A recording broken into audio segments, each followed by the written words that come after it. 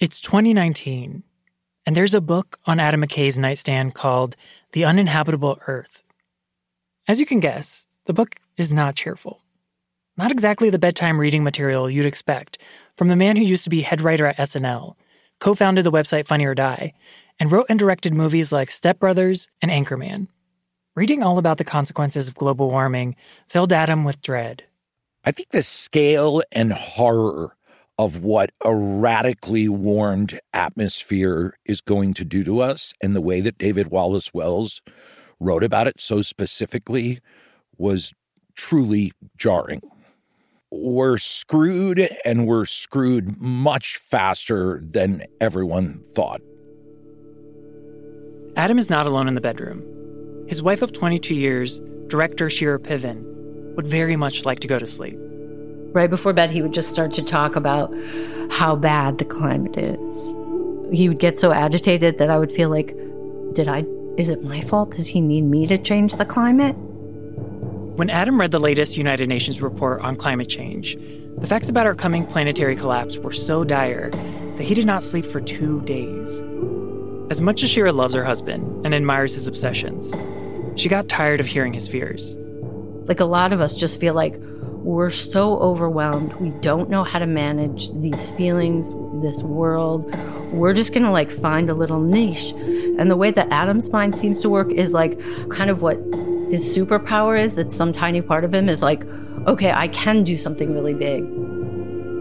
I think we all know how to react when there's a killer with an axe, when your house is actually on fire, but this is a million times worse. And how do we get people to realize this is a clear and present danger? How close does the danger have to be for us to have the proper response? This is the question rolling inside Adam McKay's brain. Luckily, since his family's avoiding him, he has the space to think, and the idea for his next movie reveals itself. An analogy or metaphor that kept popping up was the idea of an asteroid hitting Earth. And if an asteroid was going to hit Earth, you wouldn't hear people saying, that's not for 6 months or a year like they do with global warming or a bunch of other issues. And then at some point, I was just like, that's the movie. Sometimes it's that simple. As Adam worked on other projects, his mind kept getting pulled back to this idea. I was like, shit, I should be writing that script, man. It just feels like, I don't know why, but I was like, I should be writing that script right now. So in December of 2019, Adam McKay packed his bags and his fears and flew to Ireland. They thought maybe somebody local was going to buy it, or somebody from Dublin or something like that. But when they heard the American bought it, of course, all wondering who he was. Eugene Moore is the caretaker of a home near Loch Sheelin, a lake whose name translates to Lake of the Fairy Pool. Here in this flat, green stretch of Central Ireland, there are more animals than people. A farmer next door has lots of sheep, and there's sheep, and mostly pigs. There's a lot of pig farms around here. Pig farms, mushroom farms. This is Adam's sanctuary. It's where he could find the peace to write, where he would be conscious of the beautiful planet his comic script must defend and protect. However, when the locals first heard an American comedian was coming to Loch Sheelin, they had a different celebrity in mind. You see, the rumor around here was Will Ferrell had bought this house. Everybody thought Will Ferrell, and even still people come to me and ask, when is Will Ferrell coming home? When is Will Ferrell coming? I just play along and say, well, I think he's coming in July or August, just for a laugh. Adam's movies do not play at the local theater, which prefers to screen old westerns starring John Wayne and Clint Eastwood. I haven't seen any of Adam's movies at all advertised over here. I don't think they got this far. I'm not really a movie person. I wouldn't like sitting for 2 hours watching a movie. I'm not a movie person at all. I'm more of an outdoor person. Nevertheless, Adam McKay made an impression. The first time I met him, I didn't realize he was such a big man, because I'm only 5'3" or 4, and he was 6'4" or 5. I couldn't believe it. Adam arrived in his car and he got out. I thought he'd never stop getting up. He was that tall. Even to shake his hand, it was something else, like, massive. Jesus, big man. Adam moved into his quiet lakeside Irish home, set on 12 wooded acres, and began to write. Each day, Eugene would bring him bread, milk, and coffee in the morning, and light his fireplace after dark. He was so focused on his movie. And I have never seen buttons on a type being banged so quick. He was so fast on it. I was in the room one time, I was cleaning out the fire, setting the fire for him. And he was just like bang, bang, bang, bang, bang, like a piano. He never stopped. I was pretty much alone in the house, except for an occasional visit from Eugene. And every time he would walk in, I would almost like start. I would go like, because I was so deep in writing. I think he was like, is this guy all right? Adam was spending so much time hunched over his computer that Eugene started to get concerned. But he was very, very, very tense and preoccupied. He needed a break from the computer, from writing. He needed to get out. So then we decided we'd take him out for a pint. We walked in the pub and, local people in a rural area, they'd be wondering, well, who the fuck is he? What's he doing here? You know what I mean? A friend of mine came over and looked at Adam, looked up at his face, said, God, you're a big man. And they just walked away, casually just walked away. He never said no more to him. So it was very funny. God, he was really enjoyed himself in the pub that night. A month later, when the script was nearly done, Shira and their daughters reunited with Adam in Ireland. At the end of his final day of writing, Adam collapsed, dead asleep. Shira, still jet-lagged, wanted to read what her husband had written. So at 5:30 in the morning, as Adam slept calmly beside her, Shira picked up the script and began to read. It was the story of two insignificant astronomers who discover a giant hurtling comet that will destroy the Earth in 6 months and 14 days. And I got to the end and I just started crying. And so I was just like in bed crying, reading the end of the script. He was sleeping next to me. I'm like, I can't be crying because I'm going to wake him up and he has to get up and, So I was trying to not cry, but I was really, really moved by the end of the script. Her husband had purged his anxieties. The difficult times were over. It's time to party. And then on New Year's Eve, we had a party in the house, and Adam got me to invite all the neighbours in the area. Adam did ask me to ask the neighbours who I thought would be suitable, because there is some neighbours that's kind of alcoholics. Adam was like, yeah, I don't think a lot of people are going to show up. It's just a couple people. Anyway, there was a lot of people in our house. People were drinking, people were drunk, we were playing music.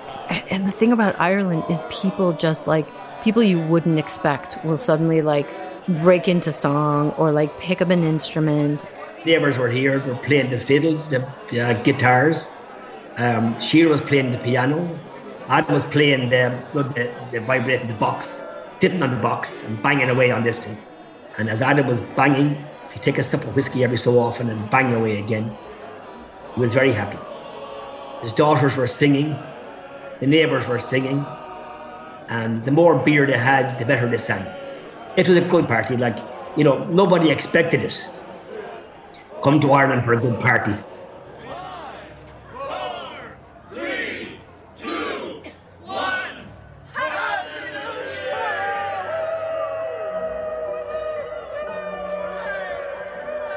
Happy New Year!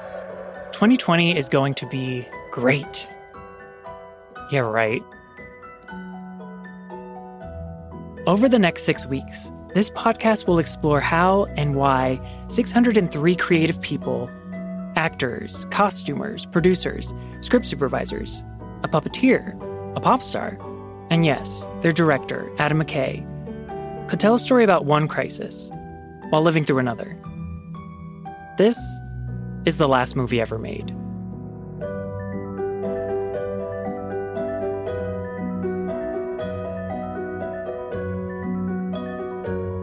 Episode 1, The Titanic Band. Let's get something clear right from the start. Don't Look Up is a comedy. But in order to understand the seeming unholy marriage of climate catastrophe and comedy, we need to get a bit of history. Adam McKay was born on a relatively normal day in the spring of 1968. Temperature 3 degrees above average, humidity underwhelming, making him an Aries if you subscribe to the stars, who grew into a 6'5" man. Occupation, filmmaker. He was not born a filmmaker naturally. That story begins in 1990. That's when Adam quit college and moved to Chicago to study improv comedy under the great guru Del Close. He taught Adam to use comedy as a tool to expand consciousness, to draw attention to the subversive, serious truths that must be said. Adam frequently interrupted his own sketches with facts about the cost of U.S. military spending. Even then, Adam took a joke almost too far. You put up this flyer for a show you were going to do. It says, attention, on February 28th, Adam McKay, age 23, will kill himself during the performance of virtual reality No Joke Friday at midnight. Adam, how did the show go? It was a great crowd. By 1995, Adam McKay had gained the attention of two people who would alter the course of his life. His wife-to-be Shira and Lorne Michaels, who hired him as a writer and eventually head writer at Saturday Night Live, where Adam channeled his political obsessions into comedy catchphrases. I've been carrying this acceptance speech in my pocket for weeks, and it's high time I read it.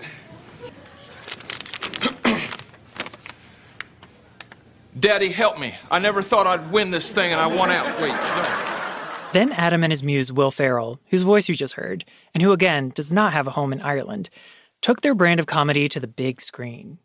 I remember running into someone on a vacation who was like saying, like, you know what's wrong with the world? Are those comedies like Anchorman and Talladega Nights, like they're ruining our country.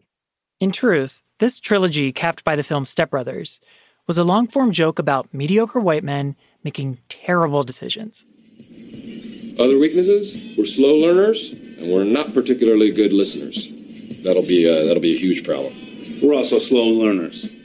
This brief history is important because some see a dividing line between Adam's early comedy work and his later, quote-unquote, serious films, demarcated by his Oscar win for The Big Short. That movie was based on the true story of how big banks were profiting off of a housing bubble in the mid-2000s and triggered a global economic collapse in the process. But for Adam, all his movies are about how power blinds us and what happens when reality knocks on the door of our willful ignorance. Yet while making the film Vice, the story of Dick Cheney, a man whose driving ambitions resulted in paranoia and heart attacks, Adam himself became weakened by stress. To cope, Adam turned to junk food and cigarettes. And days after Vice wrapped, he started to feel queasy. Adam convinced himself it was nothing. Then he recalled his Dick Cheney, the actor Christian Bale, who told him, queasiness is a sign of a heart attack. He always tells the story that, like, he knew his symptoms because of Christian Bale. And I'm like, you dumb shit, I called 911. That's the story, is your wife saved your life, you idiot. Well, it's a little bit of both. Shira's not wrong. She is the one who called 911. But the reason I called Shira was because of Christian Bale. So they both get credit. How about that? Adam put an image of his own broken heart into Vice. It's in a montage right before night vision footage of hyenas. And he made a quiet promise to himself and his family that the making of his next film, Don't Look Up, would be a lot less stressful. This brings us back to Ireland, January 2020. Adam McKay, exhilarated that he's gotten his comet disaster comedy out of his mind and into a script, emailed a draft to his trusted inner circle, like producer Kevin Messick. I was so excited when I read it. It was far beyond the accomplishment of a first draft. And to me, it was ready for talent. So the next day is when we sent it off to Jen Lawrence. Co-producer Stacey Roberts Steele. I was just really excited how much I could really see the scenes. Sometimes you read scripts and you're kind of like trying to find it in your mind a little bit. And it was so crystal clear what the movie was going to look like. And costume designer Susan Matheson. I read the script and I was laughing, and I actually was sobbing too, because it was that profound and that important. And the minute I read the script, I knew that we were going to do it right away. And so one of the roles I wrote, Kate DiBiase, who's the graduate student who discovers the comet in the movie, I wrote the role for Jennifer Lawrence. I had known that Jen Lawrence was a big fan of Adam's for many of the years that I'd worked with him, and they just hadn't synced up on the right opportunity yet. She was such a big fan that I had heard that she'd even said in interviews that that she'd want to direct Step Brothers 2, but at the very least, I think she knew many of the lines chapter and verse and could happily quote them back to Adam. So we'd known that over the kind of the dance that you do with directors and their projects and timings and what she was doing, but this felt like the stars were all aligned. It was a script that he had written the role specifically for her. She was the first person we sent it to, and she said yes within the week. Yes, I saw Step Brothers 4 times in the theaters, and I also just rewatched it a couple days ago. My favorite line in the whole movie is, well, I'm not going to call him dad ever, even if there's a fire. And I find myself saying, like, even if there's a fire, many times in my life. Oscar winner Jennifer Lawrence has come aboard to star in Don't Look Up. McKay plans on beginning principal photography in April with a tight turnaround in mind, as Netflix hopes to release Don't Look Up later this year. Adam McKay knew if he was going to succeed in waking up the world to the dangers of climate change, he would need the gravitational pull of beloved movie stars to draw viewers in. Jennifer Lawrence was first. It's pretty rare to read something that's just an absolute slam dunk. I just flipped through it and was just like, when do we start? What, like tomorrow? Let's go. Leonardo DiCaprio was close behind. I often in my career looked for a film that had an environmental undertone to it, but much like, you know, the inundation of news on climate change, a lot of people don't want to hear it, and making a film about it is an even more difficult task to take on. And I'd never been offered a character like this, and I thought that, you know, the opportunity to do this movie, certainly at this pivotal point in time, was something you just don't get the opportunity to be a part of more than once in a lifetime. Other big names followed. Meryl Streep, Cate Blanchett, Tyler Perry, Timothée Chalamet, Jonah Hill, Kid Cudi, and Rob Morgan. Oh man, the amazing, stellar, all-star cast. It's like the Bulls in the 90s, championship rings all over the place, baby. Producer Kevin Messick saw this as a big holiday movie. Our collective goal was to sell it, make it, and have it out by Christmas 2020. That was the plan. I don't think I've ever had an experience where a movie moved this fast. Usually, a film production moves at the speed of a planet revolving slowly around the sun. But this was fast, hot, and inflamed.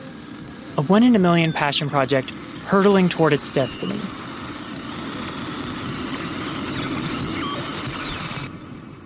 And in March 2020, they were already in pre-production. So only 2 months later, we're out here in Boston and we're scouting and we're looking at locations, we're driving around, and we start hearing kind of in the background on the news. Now to growing concerns about the deadly coronavirus officially hitting the U.S. Officials now say more than 400 people have been sickened and 9 people have died. The World Health And then as we were here, it was really strange. It was like something out of a disaster movie where suddenly the hotel was just getting less and less populated. And like you wouldn't see anyone on the elevator for like 2 days. And like the lobby, there's just a couple people walking around in the lobby. Then I'll never forget the night where it all hit. I was in the hotel room. We'd been scouting all day, and I turned on, I'm a big NBA fan, and I turned on this game to watch it. It was like the Utah Jazz versus... The Thunder are no longer on its bench. The officials have gone back to... It was the strangest thing. You just turn it on, and they're like, the game's canceled. The game tonight has been postponed. You are all safe. And I was like, whoa. So the next day, we still scout, but suddenly the mood has changed. And we're all in the van, and I remember calling my wife And I was like, you should order a bunch of surgical masks and you should get some gloves. And you know what? You should even get a couple oxygen tanks. He always goes to like the worst. He's like, it's possible I got it. It's possible I have COVID, so I have to come home and quarantine. And he asked me to buy oxygen tanks. He just decided that we needed oxygen tanks. And I'm like, oh, God. 1 in 8 New Yorkers who has the disease is getting hospitalized. We're breaking at the seams in New York City. Shoppers at this San Jose warehouse store agreed this was panic buying. Actually, seeing all this, I'm getting scared. I wasn't scared till I got here.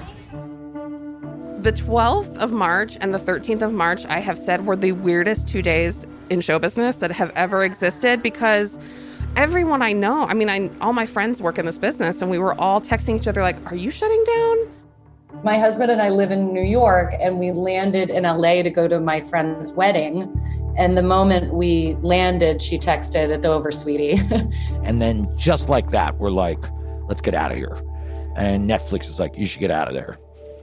And then I just got home, and that was it. I was in my house for 7 months. Are they going to edit out the way I speak, like shit scared and stuff like that? Because that is how I speak. Costume designer Susan Matheson is from Cape Town. She first collaborated with Adam McKay on Talladega Nights. Since then, Susan has worked on nearly every single film he's directed. She even worked with him while serving on the jury of a murder trial that lasted 4 months. There is very little that can unnerve Susan Matheson. Until... For 6 weeks, I was so scared that I wouldn't even leave my house. I was scared to go to my garbage can and put garbage in the garbage can. And when I did, I would take an alcohol wipe and wipe the garbage can every single time. I would go to the mailbox and leave the mail outside in my driveway for over a week on the ground. I wouldn't walk outdoors. And I was petrified because I have asthma, and I was absolutely convinced I was going to drop dead on the spot. Everyone who'd expected to spend March inventing a disaster movie found themselves living in one. Adam McKay's glamorous stars, Jennifer Lawrence and Cate Blanchett, became method-acting homesteaders.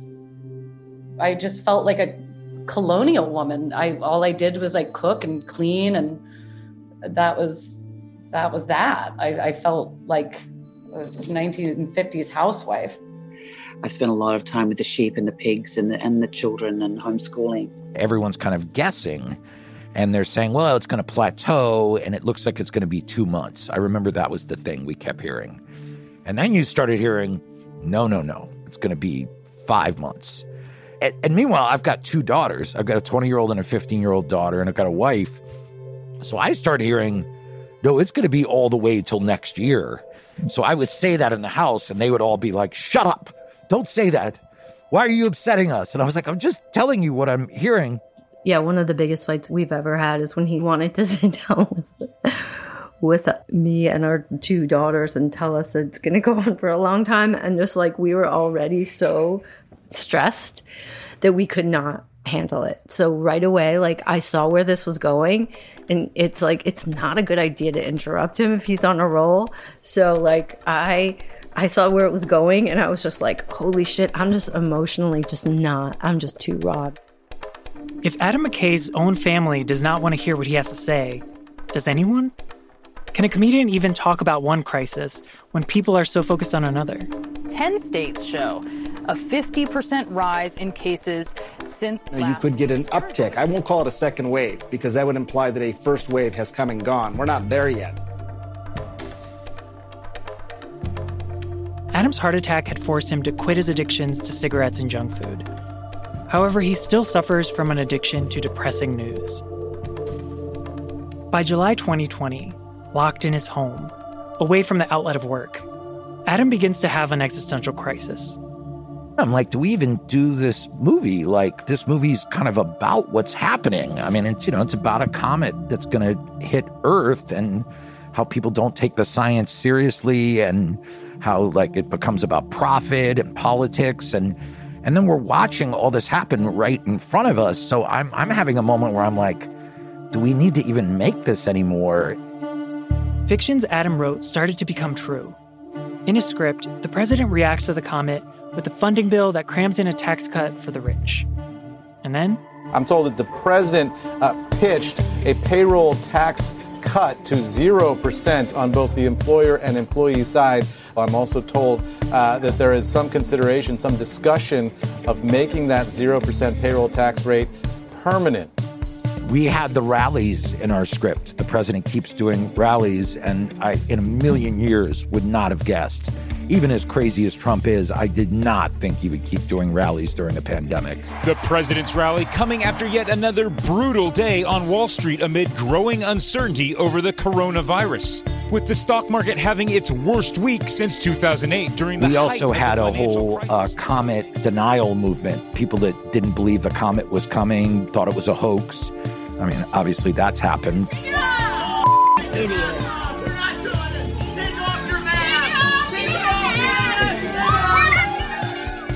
And then on top of all of that, American democracy is teetering. And we have a president who may not leave the White House. Have you ever considered what would happen if the election result came out as you being the winner and Trump refused to leave? Yes, I have. It's my greatest concern. This president's going to try to steal this election. it became clear that there was not one, but many comets hurtling towards Earth. These comets were forged from our own toxic soil, and they were interconnected in ways our social scientists were desperate to explain. Inequality, inhumanity, environmental collapse. There was smoke and fire in the skies and on the streets. Finally, Adam forced himself to look away from the news and back at his script. When I reread the script, my very first thought was it's not crazy enough.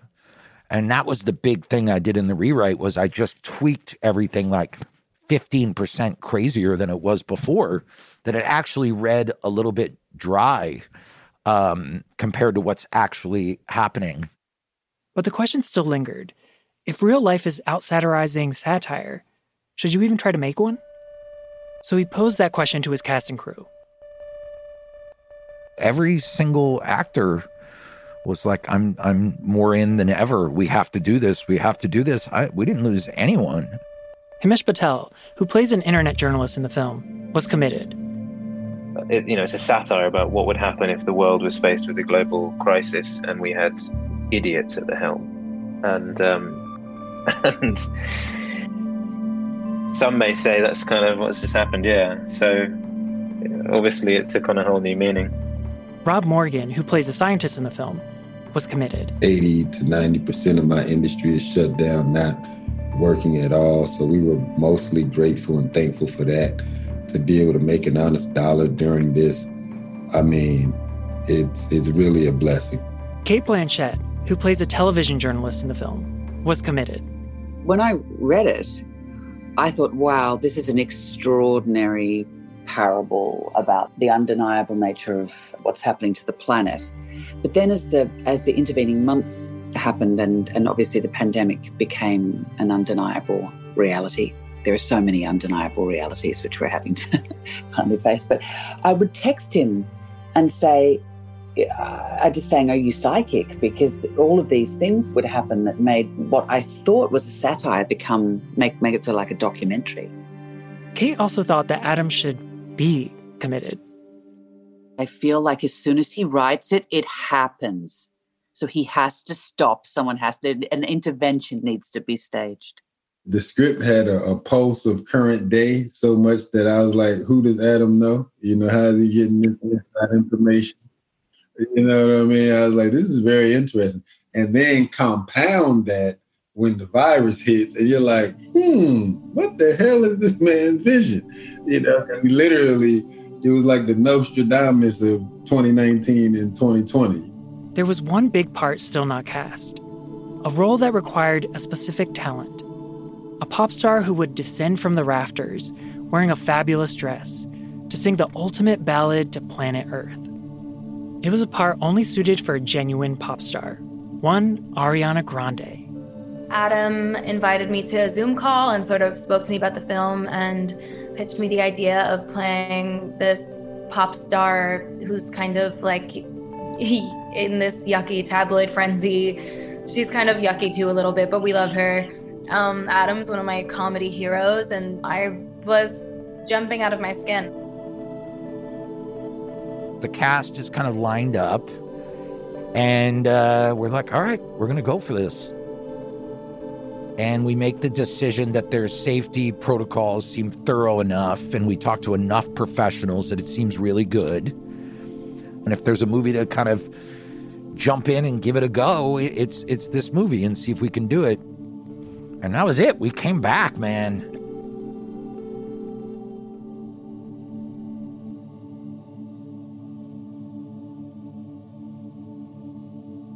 And then I get the call that we're going back to work. Costume designer Susan Matheson was excited and secretly a little nervous. And they say to me, Susan, we've got great news. We're going back to work. And they're like, we're going to have the safest movie in the world. So not to worry. And we have an entire team dedicated to this. And they have hired the top doctors and immunologists in the world. And they are working on it, Susan. And I'm like, okay, sure. I don't tell them that I'm freaking out. I don't tell them anything. I'm just like, sure, great.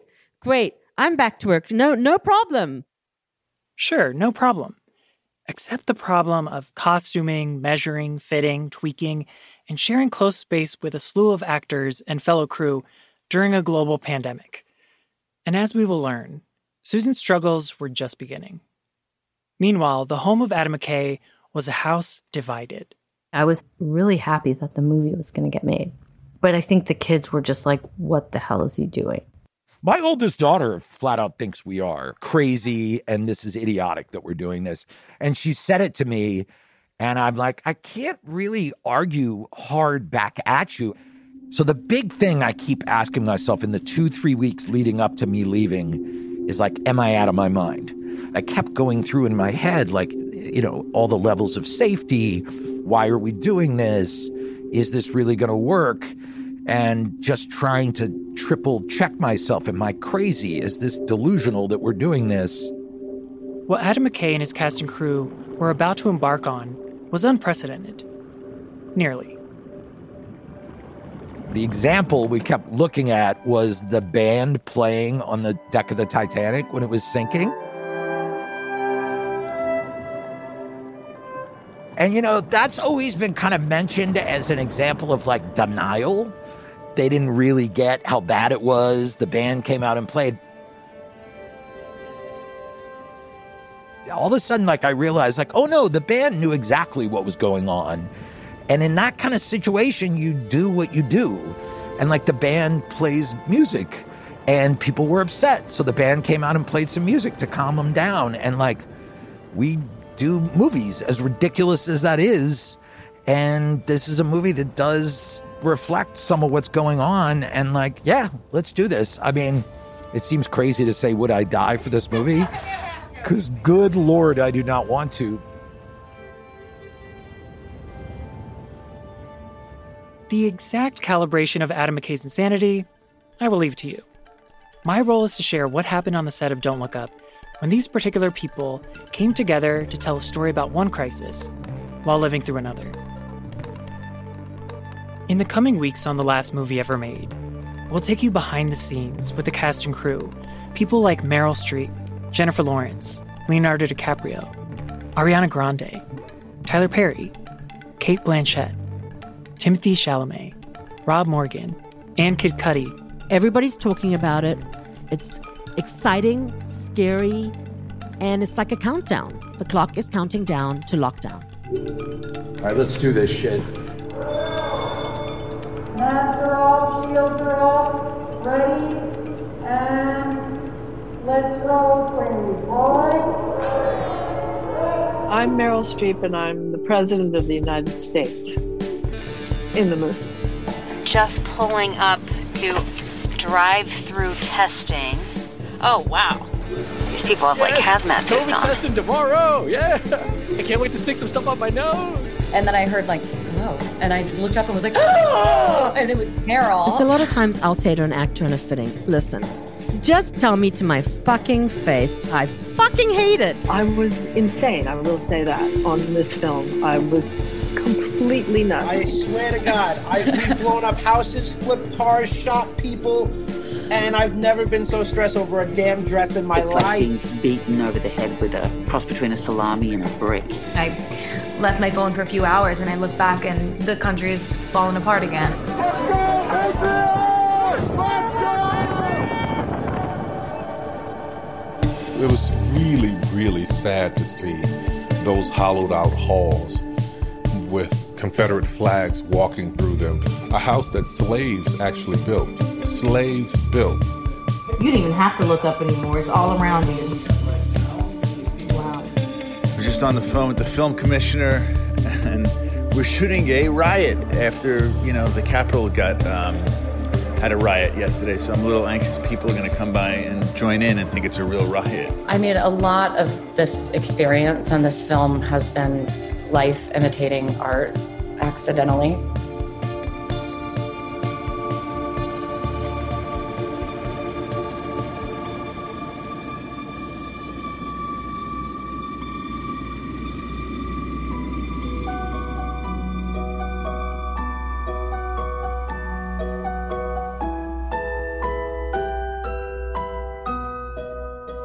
The Last Movie Ever Made is a production of Netflix Film, Hyperobject Industries, and Pineapple Street Studios. It's produced by Emmanuel Hapsis, Gabrielle Lewis, Stacey Robert Steele, Danielle Waxman, Sophie Bridges, and Alexis Moore. Our editor is Darby Maloney. The show's narrated by Emmanuel Hapsis. Our theme song is by Nicholas Bertel. Mixing, sound design, and original music by Hannes Brown, with additional music from Epidemic Sound. The show is written by R. Roosevelt. Fact-checking by Charlotte Gadu. Executive producers at Hyperobject Industries are Adam McKay, Harry Nelson, and Claire Slaughter.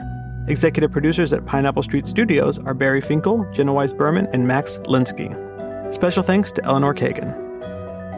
Don't Look Up is streaming now on Netflix. Follow @NetflixFilm on Instagram and Twitter.